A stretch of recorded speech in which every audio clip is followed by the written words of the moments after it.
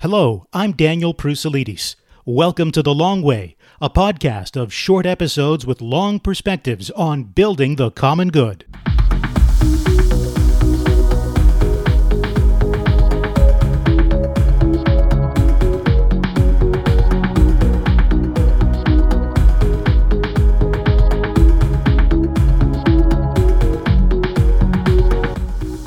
When the federal government introduces a bill to update broadcast regulations, here's the kind of headline they probably don't want. Your free speech is at risk with Ottawa's push to regulate online content, experts warn. That's the CBC. Full-blown assault on free expression. That's the National Post. Canada's disturbing censorship conversation. Toronto Sun. And a somewhat more anodyne Toronto Star headline, uploads to social media could be regulated under proposed changes to Canada's broadcasting law. Add to all that the Ottawa-based regulation law and lobbyist-watching news outlet Blacklock's reporter, which writes about the, quote, enforcement of a YouTube censorship bill, end quote. The bill in question is Bill C-10, which is rather dryly named an act to amend the Broadcasting Act and to make related and consequential amendments to other acts. The bill is broad in its reach to bring internet streaming services under the regulatory control of Canada's broadcast regulator, the CRTC. Now, that was controversial enough, but the recent move to take away the exemption for social media like YouTube and content uploaded by individuals to YouTube really got people talking. Now, Convivium.ca, which is a digital magazine that Cardis publishes, was on this story in early February, by the way, with comments from two former CRTC commissioners. There is a link to that in the episode notes, and I will also note that one of those CRTC commissioners appeared in one of Peter Stockland's field reports earlier in this season. Long story short, Parliament is discussing a lot of regulation for a lot of people. But you heard the headlines, you've probably read some of them yourself, and I don't like to light my hair on fire and just scream bloody murder. What I would rather do, and I'm not suggesting that the media have done that, but what I would rather do is speak to someone who knows a lot more about the issue than I do and see if I can't suss out what's going on and try to make some sense of it. So, I have connected with Michael Geist, a University of Ottawa professor and the Canada Research Chair in Internet and E-commerce Law.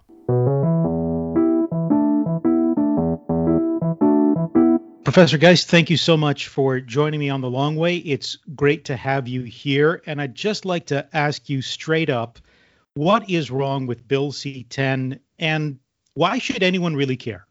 Well, I had an answer to that sort of almost from the first time I had a chance to really do a careful study of the legislation, and that was quite a number of months ago. And that answer in many ways has changed over the last week or so as the legislation itself has changed. I mean, my starting point is I think there were sources of concern for this legislation really from the beginning. I think that the attempt to treat the internet and say as the same as conventional broadcast and essentially try to fit it into the broadcast model raises a whole host of issues. And we've seen it play out over the last number of months for anyone that's been following the legislation. Once you say that foreign streaming services are effectively the same as Canadian broadcasters, it calls into question Canadian ownership rules, Canadian intellectual property rules, Canadian prioritization of Canadian content or Canadian performers. It raises a whole host of concerns. And if what you really were concerned with was ensuring that the large services made a contribution in Canada, and I should note that they already make a contribution. In fact, the amount of spending on film and TV production in Canada, at least pre-COVID, was at record numbers, both for Canadian content as well as for foreign location service production. So there doesn't seem to be a crisis. But if all that's what you were trying to, if that's the only thing you were trying to address, the obvious way to do that would be through tax policy. You want to ensure that they're paying, tax them. Instead, the government has taken the second approach of sort of a very broad blowing up, in a sense, of the Broadcasting Act to try to incorporate these companies. The problem, though, and so that alone, I think, is a problem. The problem that has emerged in recent days is that by expanding this legislation to really cover all these internet services, even the government acknowledged when it introduced the bill that this raised a problem because this might capture the millions of Canadians who themselves were engaging in speech online through audio or video, posting videos to TikTok or Instagram or YouTube. And so it excluded them. It's, this is not our intent. This is not who we want to cover. And yet, over the last week or so, the government removed one of those exceptions. And suddenly now, anytime someone posts a video to Facebook or to YouTube or an audio, a podcast like this, to one of these platforms, it is treated as a program by the law and subject to CRTC regulation. And my view is that's enormously problematic for freedom of expression in Canada. The whole question of government regulation and the CRTC, essentially the broadcast regulator in Canada, where does that veer into the issue of censorship? And if I could sort of ask a second part to that question, when you've got this kind of say user-generated content coming under the watchful gaze of the broadcast regulator, what does that mean in practical terms? How would that look? Well, those are great questions. I would start by saying we should recognize that this is not to suggest that there are no rules online and that even user-generated content has the ability to sort of do whatever it is you want with absolutely no limitations. Of course, general laws apply, and if speech is hate speech, it doesn't matter if it's user-generated content. If it falls under that category and it's unlawful, the law needs to deal with that. But that's not what we're dealing with here. We're not dealing with hateful speech. We're not dealing with child pornography. We're not dealing with those categories of speech where I think there is broad recognition that that kind of speech is unlawful and it's appropriate to take action, notably not by the broadcast regulator, but by other authorities. In this context, though, having the broadcast regulator treat all of this other speech, legitimate speech that is protected under our Charter of Rights and Freedoms, I think has a chilling effect. I think that in a democracy like ours, we don't speak with permission of the state. We don't speak in a way that says, well, first you have to get some kind of approval or there is some oversight just of the speech itself by a broadcast regulator. And yet that's precisely what this legislation seeks to do now, which is to extend the scope of regulation directly onto just everyday normal speech. Now, the implementation of all of this, I think, will be a challenge, and it raises a whole host of questions, of course. The government is not saying it wants people to have to show up to Gatineau before the CRTC every time they want to post a TikTok video. But they are saying that those TikTok videos are subject to regulation. And so certainly one way they will try to regulate, one would think, is to require the platforms themselves to do their bidding for them. So, for example, if they begin to say they're concerned about the speech because it's not Canadian enough, or they're concerned about the speech because they've got regulations that speak to political speech and the need for some amount of balance, they could seek to impose some of the rules on the speech and have the platforms themselves do the enforcing. So, I mean, we're looking perhaps at checklists of things that you've got to do to show that you're either Canadian enough or meeting some sort of other requirement in order for, I guess, YouTube to accept or to post or to make your video discoverable, all those sorts of things that are still a little new to me, but are becoming a much more common part of our lives. And there are a lot of regulations and requirements that go on broadcasters that you or I, or most people, I think, would probably have trouble trying to meet if we actually had to. I think that's right. And that's not to say that there isn't a role for regulation in this space, but this attempt to regulate all this speech, I think, really does raise serious concerns. I think the compliance issues are significant. I think we could see some of the large sites that host user-generated content say that if this is the kind of legal framework that Canada wants to implement and adopt, it's of course free to do so, but they aren't going to permit Canadian users on their site, or at least not permit them to post content on their site because they simply can't comply effectively with these new sets of rules. It's costly, it's exceptionally complicated, and I think most importantly, it's just strictly unnecessary and may well be unconstitutional. I guess one of the areas where I would worry a little bit, maybe more than a little bit, would be among sort of the panoply of requirements that the CRTC has for broadcast content. One that some have pointed out is the need to safeguard and enrich the cultural, political, and economic fabric of Canada. I'm not exactly sure what that means. I would imagine that if it's defined fairly broadly, that it's not really a problem. But if it isn't, and if it's defined narrowly, I could see that requirement, even if YouTube and others were to, go along with it, I could see that kind of a requirement killing a whole lot of debate, discussion, even healthy democratic disagreement because of some sort of narrow definition of what it is that safeguards and enriches that, cultural, political, and economic fabric. Yeah, no, listen, I think this throws open a myriad of regulatory possibilities. That's clear. The CRTC's powers are extensive.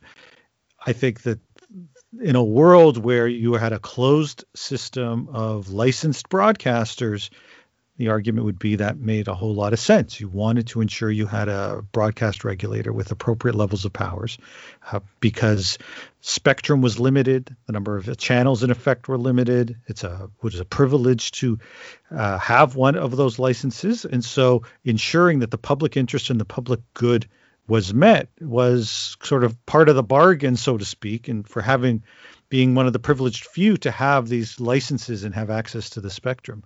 That's obviously not the world we live in anymore. People can listen to this podcast in the same way they can listen to anything else on the radio or watch something on a conventional television or have it streamed through different kinds of services.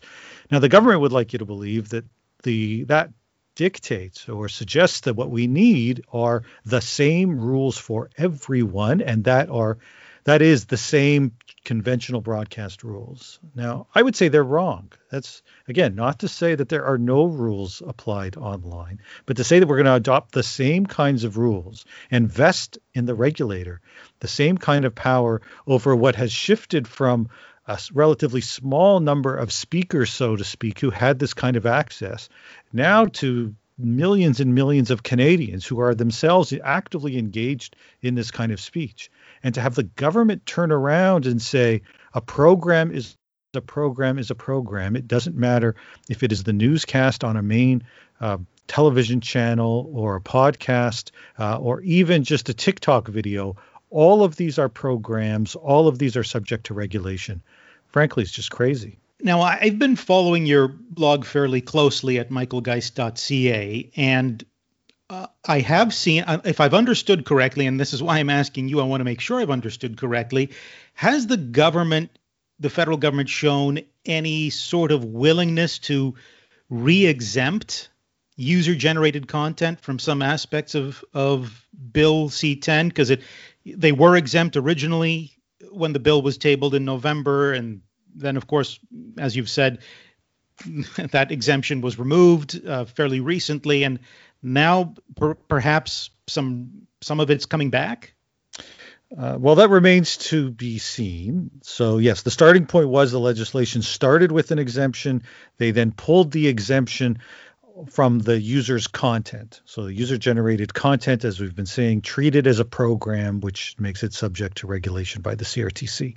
Now, part of, I think, the problem with this whole process, this clause-by-clause process on a bill that has so many faults that need to be addressed, is that it's a fairly secretive process. And that's not to suggest that the committee hearings themselves are secret. They're not. They're held out in the open. Anybody can listen in and watch it being streamed if they like, or later on read the transcripts. What is secret, though, are the proposed amendments. And so each party has the opportunity to submit various amendments, and they then work through them through this clause-by-clause process. Those amendments are not made public. They're not even read into the record, which can make it exceptionally difficult to even follow along to fully understand what it is the parties are proposing and where the legislation stands. Now, recently, I was provided access to at least one of the forthcoming proposed amendments, which I think does two things. It actually first starts by recognizing that despite the protestations of the government to say this is not all about regulating user-generated content. In fact, they fully recognize that the effect of removing that exception was to regulate the programs under user-generated content, because they have another amendment that seeks to limit a little bit the CRTC's regulatory power over that kind of content. The problem with that is that it's limited just to one of the regulatory powers. It leaves all the other ones unchecked and still applicable, which to me signals both that they are, despite claims to the contrary, they are well aware that this applies to user-generated content as a program. And secondly, they are intent on maintaining many of those CRTC regulations. They are intent on ensuring that the CRTC, in fact, does have that regulatory power. And something else that I've been reading is that this regulatory power would extend even to apps that people are using on their smartphones or other devices in order to access content online. I'm not even sure how you would regulate apps. Yeah, I'm not sure about that either. And I'm not even sure precisely what the government has proposed, coming back to, we were mentioning earlier, that there's just an utter lack of transparency associated with this process. So in that particular case, you did get Liberal MPs, it is another government amendment, expanding the scope of coverage. And they said that this was about addressing apps, but they never read the provision into the record. To my knowledge, people haven't seen the specific language. So it is hard to know precisely what this will cover, other than to take the government MPs, people like Julie DeBrusen and Marcy Ian, at their word, in which they said they want to ensure this legislation covers apps as well. You know, the whole discussion about Bill C-10 and the online world brings another issue to mind for me, and that is that Minister Guilbeault has also promised a bill on addressing hate speech, terrorist content, other online harms, such that, maybe even having the government order websites or other content taken down within 24 hours, that kind of thing. We haven't seen that bill yet. But given your experience and what you've been witnessing with Bill C-10, how worried would you be about how, the approach that they're going to take there too? I'm very, very worried. And again, this is not to say that we don't need rules to deal with online hate and ensure that it comes down. We do. But if we take the minister at his word, he's made it clear that he's going to prioritize speed of takedowns over accuracy, and he's entertaining the possibility of countrywide blocking to keep certain content out. In the first case, this notion of rapid takedowns within 24 hours prioritizes taking something down quickly rather than appropriately. And so rather than having the necessary due process to ensure that what you're taking down is in fact content that is illegal and should be taken down, what you're going to do is have intermediaries, large platforms, take content down quickly and not really worry much about whether or not it actually is illegal speech or not. I fear that actually will harm the groups that will harm the most are actually the groups the government says it wants to protect, because they could be targets. Their speech could be targets for takedown claims. And in the rush to take down, their legitimate speech may be taken down. And then perhaps just as troubling, if not more so, is the minister having said in the press that he is thinking about requiring blocking technologies to block foreign-based content. So if we can't get at it within the country, we are going to block it. Requiring our internet providers to install these kinds of blocking technologies, bring that blocking out, raises, I think, huge numbers of concerns. I never thought we'd see a Canadian minister like Guilbeault start talking about creating a great firewall similar to what you have in China. But that seems like the kind of technology, at least, that he has in mind. I want to kind of end on a hopeful note. I try to stay positive. It's not always easy.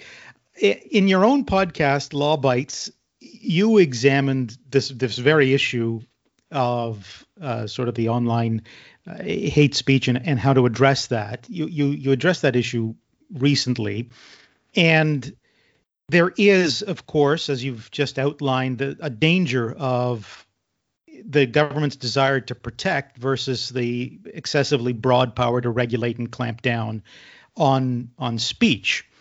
So my question is, if we could do a little bit of blue sky thinking, maybe, what's the better way forward? How do you actually, put in real protections and deal with some of the ugly and horrible stuff that really shouldn't be online? I'm talking about things like, child abuse images, those sorts of things. How do you target the harm without killing the freedom and with still maintaining an open society? Right. And so and I'm glad you're kind of referencing or highlighting that we're talking about the legal speech here, let's say in the context of hate. So I think the starting point is recognizing that C10 legislation, where we started this conversation with, is not that, right? This is about about broadcast regulation. It's not about copyright. It's not about hate speech and the like. And so it raises some significant issues. It raises its own set of issues, but it's not about solving the challenge and the real problem when it comes to hate. On the issue, though, of hate, we do need to ensure that the large platforms are consistent in applying the rules and remove content. We need to ensure that they've got mechanisms to identify that illegal content and then require them to take action where it has been identified. But we also have to do that in a context of ensuring that there is appropriate oversight, there's appropriate appeals, and so there's, in a sense, building in the kind of due process that I think Canadians would expect in a country that also prioritizes freedom of expression. If we fail to do that, if the pendulum swings so far in one direction that what we end up with is just an urgency to remove content, oftentimes without regard for whether or not we should be removing it, then I think that creates significant risks to freedom of expression and really undermines, our standing as a country that really stands by those ideals. I'm going to take a wild stab here, and I'm going to guess that if the approach, especially on the hate speech and other harmful, cracking down on other harmful things online, if the approach were initially to consult widely, publicly, openly, in ways where both the content creators, content purveyors, could have some input, and maybe we could have some innovative thinking, we may actually end up with better policy rather than, my own impression is what we're seeing is a very top-down approach and marked by a lot of secrecy, as you've outlined. Right. Yeah, no, I'm glad it's a good place to close, because one of the frustrations, or another disappointment and frustration with the approach that we've seen from Heritage Minister Guilbeault, is that especially on the issue of hate, he has not consulted with the public. I mean, I must admit, I find it astonishing that he would be entertaining legislation that would have such a pervasive effect on freedom of expression, to even include something like undermining net neutrality and establishing blocking systems, and to have never held a public consultation on the issue before doing so. All right, we'll end it there. Professor Geist, thank you so much for your time. I appreciate having you. It's my pleasure. Thank you so much for having me. So where does this all leave us? Let's look at some of the big questions that this situation raises. I think one of the big questions is around trust. The whole conversation around Bill C-10 and internet regulation and social media, all of that, I think is a manifestation of a breakdown of trust between the governed and government. And it cuts both ways. Government seems to lack trust in everyday Canadians' use of their freedom of speech, while many Canadians obviously mistrust government's ability to police true harm online. Now, that kind of breakdown in trust between those two sides, if you want something that is bad for social cohesion, that's bad. Because it's not going to be limited to just Bill C-10, not going to be limited to just one bill. The other big question I would submit is around pluralism. I didn't plan this season of The Long Way deliberately this way, but we have talked about pluralism in one way or another in every other episode of Season 3. Starting with guest Andrew Coyne in Episode 1, Danielle Smith in Episode 3, Sean Spear in Episode 5, and now we're in Episode 7, examining a different facet of the same issue regarding living together well while respecting our many differences and protecting the vulnerable. Because when you look at pluralism, that's what it's actually about. And I think that fact that we're still having that conversation, that's a reflection of the times that we're living in. The third question that I think this raises is around the common good. We need to regain some broadly accepted definition of the common good. We don't have that now. And as long as we don't, the debates and the arguments we have end up more like shouting matches. That's neither productive nor helpful. I'm not sure how to get to those better conversations necessarily, other than perhaps just trying to have them on the long way. But we do need to have those better conversations, and freely expressing ideas is a key part of that process. Then again, that sort of brings us back to square one. It does feel at times like a dog chasing his tail. Now, maybe you've got an idea. Maybe you've got something to suggest, some way forward.